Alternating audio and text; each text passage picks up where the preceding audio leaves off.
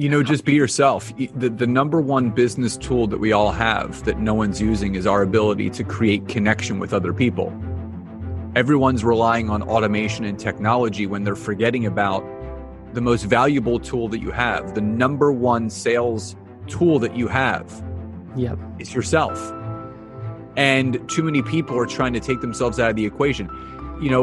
Myself and our business, wildly successful.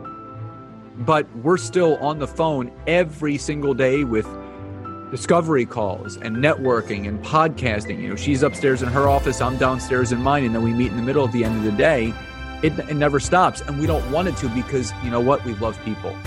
If you're in a business that involves someone else to make a monetary decision, whether it's to an angel investor or whether it's a joint venture, or if it's a founder that's launching something or an entrepreneur that has a business idea that's going to, create something that's going to solve the problem of other people, and you don't want to talk to people, then you might as well just go get a job and work for someone else because it's never going to happen. Hello, dreamers and action takers. Welcome to another episode of Want Money, Got Money. I'm your host, Sam Kamani. Today, I'm interviewing Scott Aaron. He is a founder, speaker, sales and lead generation expert, author, and much more. In this episode, he shares his experience of raising money for a not-for-profit venture and how human connection can be your superpower. So let's get into it. Welcome to the show, Scott. I'd love to know a bit more about you and what you are up to these days. Yeah, so thank you, Sam, for having me. And currently, myself and my wife, we own and operate our own consulting, coaching, and branding firm. There's the agency is called BYOB Agency, but we have sub-companies underneath it called Time to Grow. And then I have my own LinkedIn coaching program that I work with individuals, so solopreneurs, entrepreneurs, multipreneurs, and even small, mid, and large-sized companies. I've done trainings for Fidelity Bank. I've done some trainings for some $30 to $40 million a year revenue-based companies. So basically, I teach human connection on LinkedIn. I'm also a 3-time author. I have a 4th book coming out soon, top podcaster, and just really living life by design right now. And that's what myself and my wife strive to do. Oh, that's fantastic. I would love to dwell more into the human connection side of things because I do think that any tech founder that is listening to this podcast can benefit from that. Before we move on to that, would love to know a bit more about your history. Yeah, I was in the health and wellness industry. I've been an entrepreneur my whole life. I just turned 41. And I started in entrepreneurship when I was 18, going on 19 years old. My father, also an entrepreneur, made some bad business mistakes in a prior business when I was about 17, senior year in high school, that a year later, as I was exiting my freshman year of college, he ended up getting sentenced to 24 to 36 months in federal prison. Oh. And he had made a pivot knowing his demise, and he bought and was running our first family-owned fitness club. And I didn't know this, but that was going to be turned over to me after he went away. So at 18 and a half, almost 19, I became a business owner, whether I liked it or not. So the first 18 years of my career were spent in the health and wellness industry. I did personal training, sports nutrition, group fitness. We owned and operated 3 different health clubs. I did corporate wellness speaking, corporate wellness programs. I started my own. I was the head and started a nonprofit charity 5K run in a local nonprofit across the street from the gym. It was a cemetery. So it was a non-for-profit cemetery that basically owned and operated off of fundraising. And I helped start something called the 5K run, the RIP 5K run. So rest in peace. So it was around Halloween time here in the States that you would run at dusk. Everyone would dress up in costume. And that sounds like fun. I helped raise a lot of money and then got into online wellness in 2013. And that's kind of like when the doors opened up to me where I saw that there was a bigger picture to impact more people. And I've been spending the last 7 years through multiple business ventures, growing first an online wellness business, and then within the last 4 years, launching my own online coaching and consulting practice. And that's what I'm doing today. No, that is great. There is so much to dwell into that. One thing that I have seen talking with lots and lots of founders and entrepreneurs, one thing that they are really good at is selling. So, you have to, whether it is your not-for-profit venture or your health and fitness business or getting a lead through LinkedIn or whatever it might be, most entrepreneurs over time get really, really good at selling their vision, selling their ideas, and just selling their product, service, whatever it might be. What was the first thing that you ever sold? Wow. I think it was before I even was at the gym. I mean, if I was going to say anything that I sold myself was probably gym memberships and then personal training packages. I mean, my wife tells me all the time I could sell snow to an Eskimo at this point. So there's nothing I can't sell. If I believe in something, if I get behind it, because just like you said, when I was starting the 5K run, we needed sponsors. So I was literally going to local businesses and pitching and, you pay this amount of money, you're going to get on the banner, you're going to be in this front of many, many people. So you have to pitch and you have to sell. And I love selling because I sell without selling. So I focus on the aspect of connecting with people. So I always find out if there's a pain point or if there's a need that their business, when someone comes into the gym, when I was selling memberships, thanks for coming in today. What is it you're looking for in a gym? So when I ask that question, they tell me exactly what they're looking for. So where do you think I start the tour? Exactly with what they want to see. So you always ask questions to get to answers. And that's what I've always learned is that the more that you ASK, the more that you'll GET. You have to ask in order to get. So whether it was selling gym memberships or selling personal training packages, I started my own boot camp and I was selling packages for that, selling online wellness programs, online supplements, my coaching. All I do is sell without selling because what I've realized is that when you have something to offer the marketplace that is going to help someone after they purchase it, you're not selling, you're connecting and offering them an opportunity to better something in their life. That is such a good point. And one thing that you touched on, that is you solve problems for people. You're not really selling, but you're solving problems. And that's why pretty much it is like a mini pivot for every client that was coming to your health club or whatever online service you're doing, because you're finding out their need and then customizing your answer or your pitch to meet that need. And that is so crucial.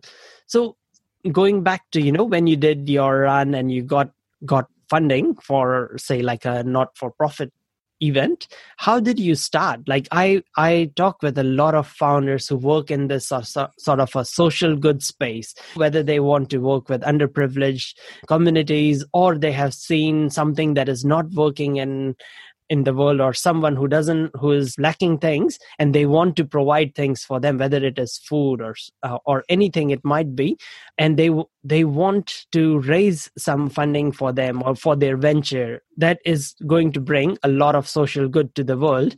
How should they even approach it? How did you know where to start? How did you know who to go and reach out to? Well, I didn't, because I had never done it before. And sometimes you just have to figure it out. But the concept came about. So my last gym was directly across the street from a cemetery called the Laurel Hill Cemetery. It's actually one of the oldest cemeteries in the United States. There's some presidents and there's a lot of old historical figures actually buried in this cemetery. And so I would go and I would do runs because I didn't like running on the street. I wanted something a little bit different. So they would allow me to come in the cemetery and I would run up and down the paths.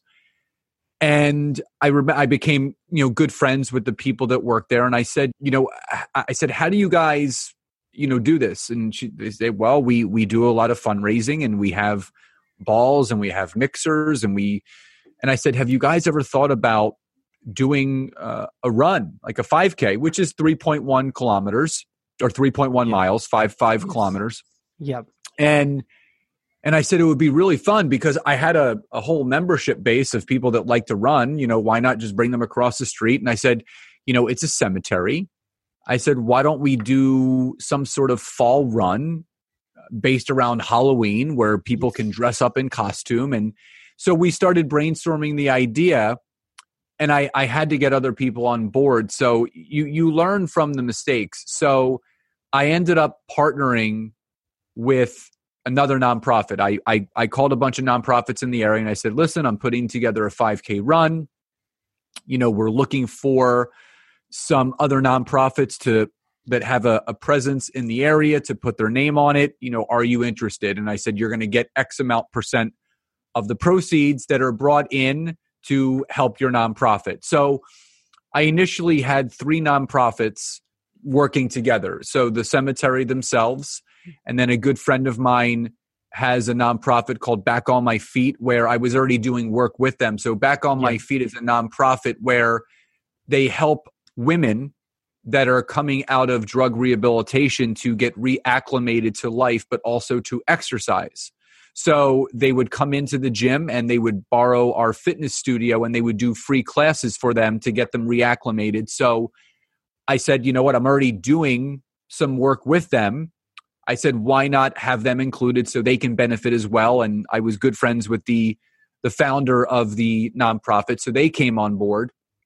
So we were going through, and again, I had, just like anything, you kind of put a program around it. What do we need? So we sat down, we brainstormed, we needed to come up with a logo, we needed to get a website, we needed to get t-shirts. And then, when we figured all that out, then we started the fundraising. What is it going to cost? How much money is it going to take us to get the t-shirts? And we basically started launching some campaigns.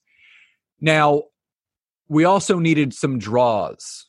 So, there's a ton of runs in Philadelphia. So, what could we do to entice people to want to come to this run? Well, one, it was a costume 5K in a cemetery, but then we were having an after party. So one of my employees was also in a band.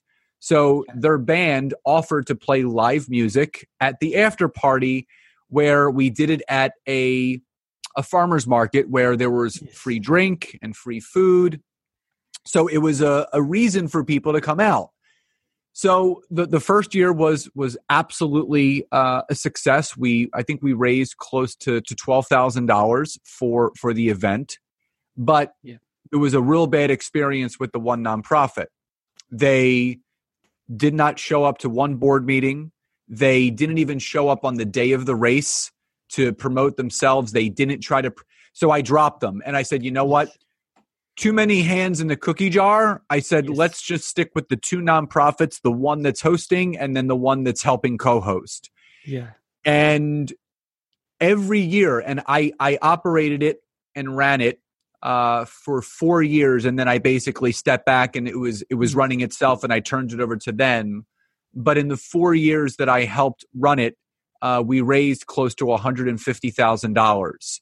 And it was an amazing experience because then we started adding things. Local breweries would come and they would donate kegs of beer so people would hang out. We had DJs. And then we started doing contests. So we actually would have costume contests where there would be a best costume award. So I was emceeing it and it was a really great time. It was family friendly. People would run with strollers and their babies. They would bring their dogs.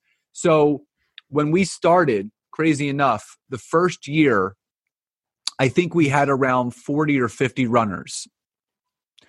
By the 4th year, we had over 350 runners running in that race. And it got so big that we actually had to stagger the race. We had to have 2 separate runs going at the same time because there were so many people. And it was just an amazing thing to be a part of. Yeah, that is really interesting that you managed to build something out of nothing, and which is always scary for anyone new starting out.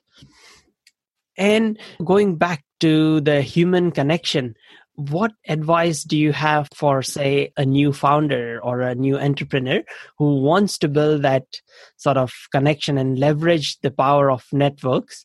Either it could be to get more customers, to get the right employees, to attract and make those connections with the right investors. What advice do you have for them? Just be yourself. The number one business tool that we all have that no one's using is our ability to create connection with other people. Everyone's relying on automation and technology when they're forgetting about the most valuable tool that you have. The number one sales tool that you have is yourself. And too many people are trying to take themselves out of the equation. Myself and our business, yes, wildly successful. But we're still on the phone every single day with discovery calls and networking and podcasting. She's upstairs in her office, I'm downstairs in mine, and then we meet in the middle at the end of the day. It never stops. And we don't want it to, because you know what? We love people. If you're in a business that involves someone else to make a monetary decision, whether it's to an angel investor or whether it's a joint venture, or if it's a founder that's launching something, or an entrepreneur that has a business idea that's going to, create something that's going to solve the problem of other people, and you don't want to talk to people, then you might as well just go get a job and work for someone else, because it's never going to happen. The fact is, whether you like it or not, you have to get in the trenches, and you have to stay in the trenches as long as you can. I've seen so many businesses succeed and then fall flat on their face, because once they started to get that taste of success, you know what they did? They took the foot off the gas. So no matter how many lives myself and my wife's company are impacting, no matter how much income and revenue our businesses are bringing in, it's never going to be enough, because there's always going to be someone else to serve. So we're constantly raising the bar of how can we continue to push ourselves forward.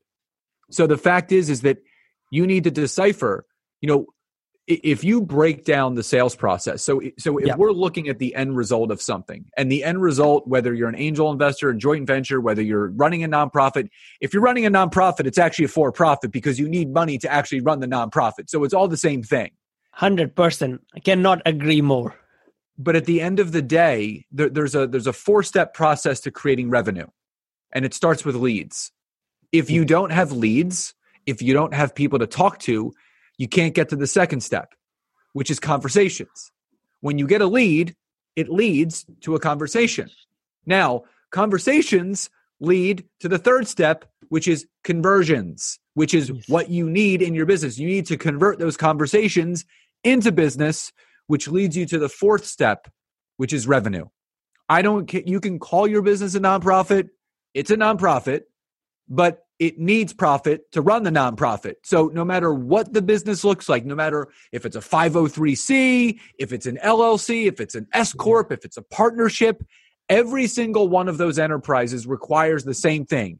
You need money to make money to run the business. And at the end of the day, the number one thing that's going to do that is your ability to create connection with other human beings. That is so true. I mean, I'm all for, do automation, but at the end of the day, there is a human still making the decision on the other side. It is not still now. It's only the very, very basic, unnecessary decisions are made by automation.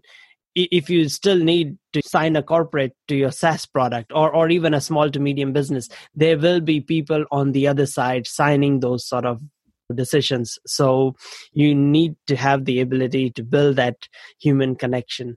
And one of the other thing that I learned just from, talking with you today, it is ask. When you build that connection, you get to ask them what is their problem, what do they want to solve, so you can better cater to their needs. It is still very hard to do those sort of things with automation, or at least in my experience. I agree. Yeah. I've got one question for you, Scott. If you were, say, starting today, if you're 18-year-old now and you're starting from scratch, what would you do? What advice would you have for yourself? Find out exactly and determine exactly who you want to serve. What I mean by that is too many people, when they're launching something, they're casting too wide of a net. So an exercise that I always walk my clients through is, who is your avatar? And, people that are listening to this right now, you can do this too. If you're driving a car, keep both hands on the wheel. But if you're sitting and listening to this, grab a piece of paper, no matter what your business is, write down the person or the business title or the job title or the industry that you need to plug into to get the desired result. So if I was to do this for myself, so I'm launching a coaching program, right? Yeah. That it helps individuals, whatever it is.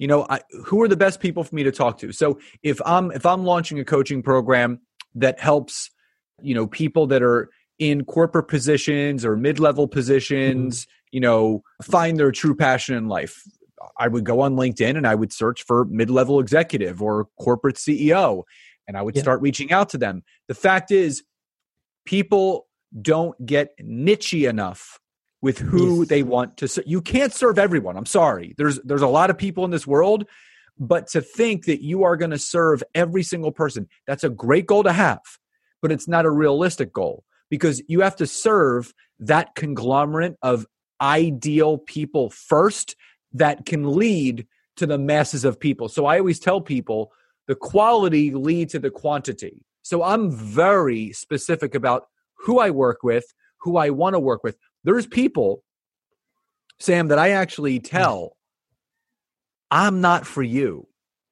I don't think that I could help you. I think you're looking for something else. I can refer you to someone, but I'm not the right coach for you, because I don't want to help just anyone, because my reputation as a coach is dependent upon the people that I choose to work with.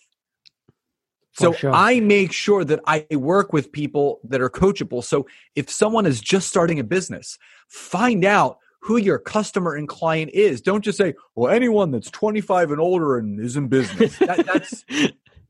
That's too many people. Yes.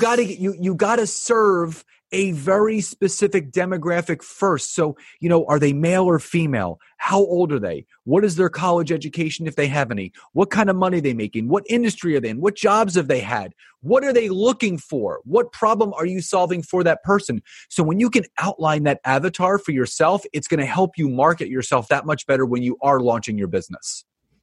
Very, very true. One of the example I give to people, that I talk with as well, because I talk with lots of founders, and that is that, even Facebook, when it did start, even right now, everyone uses it, or a lot of people around the world use it. It was only for Harvard students, or, just one university campus. It wasn't even for all Ivy Leagues or even Stanford or other. It didn't even include other community colleges or anything else. Just very, very specific Harvard students. They're just like in a 3-4 year range that their age group, their demographic, they're all in a one very tiny geographic location. Even though it's an online solution, anyone could use it anywhere. But it started there. It solved the problem for them first before going out and expanding from there on to other university campuses. So you are 100% right. You're on the money for that. Yep. So before we end, I have this sort of 3 quick fire questions, and that is, what is the book you are reading, or what is one book that you recommend to people? Go for No by Andrea Waltz and Richard Fenton. Get the original. Get the original. It's on the title. It says yes is the destination, but no is how you're going to get there. So when you're in fundraising, when you're a nonprofit, when you're in a venture capitalist, and you're asking someone for money, you're asking for an exchange, a monetary exchange, you're going to be told no 30 times more than you will yes. So when you can fall in love with the word no, the yeses will start showing up. So for me, I teach my clients to have no goals, not like no goals, like the word NO. How many no's do you want to have every week? So I know what my no quotient is. If I have 25 calls in a week, I know 1 out of every 5 phone calls, I'm going to close a new client. So I know that's 5 new clients a week. So the fact is, people are throwing darts at a dartboard with their eyes closed. This book is unbelievable. It's 75 pages. It will fire you up, and it will help you emotionally detach from the word no, fall in love with it, and the yeses will start showing up. Beautiful. Absolutely beautiful advice. No wonder you are at the top of your game. Really good advice. Number 2, and that is there a podcast that you recommend or that you listen to regularly? For the Love of Money by Chris Harder. He's a mentor and friend of mine. Unbelievable. You know, he says when good people make good money, they do great things. And he's making you unapologetic for wanting to have monetary success. And he does, solo episodes. He does dual episodes with his amazing wife, Lori, or he interviews other 7, 8, and 9-figure income earners, some billionaires too, about what they've done to succeed. So I highly, highly recommend that podcast. Absolutely. That's great. I will put the link underneath in the description, everywhere this goes. And the last question is, if money, time, resources were of no issue, you had unlimited time, money, resources, what would you build? What would you work on? I mean, my big dream is to have a beachfront house by the New Jersey shore where there's a big open kitchen and a panoramic view of the Atlantic Ocean where my family can go and get away. That's great. That is really good. Finally, if people want to connect with you, reach out to you, what's the best? Is it your LinkedIn or... Yeah, I have a website, so it's www.scottaaron.net, or you can find me on social media. You can just search Scott Aaron on LinkedIn and Facebook. I'll come right up. And if you are on Instagram, my handle is @ScottAaronLinkedIn.